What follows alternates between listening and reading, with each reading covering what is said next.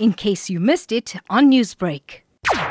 If what the ATM really wanted out of this application to the court, and that was to get the court to compel the National Speaker of the Assembly to have a secret ballot or vote in secret ballot, that is now an issue that's under judicial review because the court has asked the ATM to come back, postpone the case to February next year.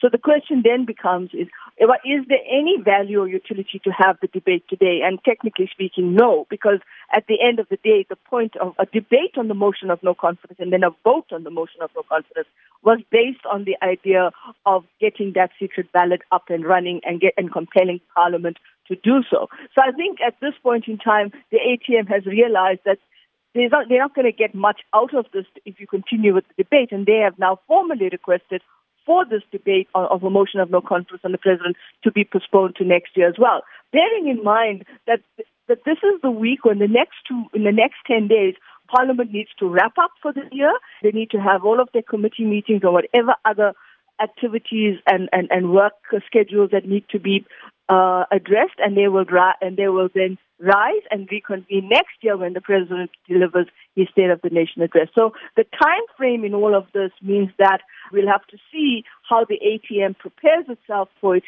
court case next year. Newsbreak, Lotus FM, powered by SABC News.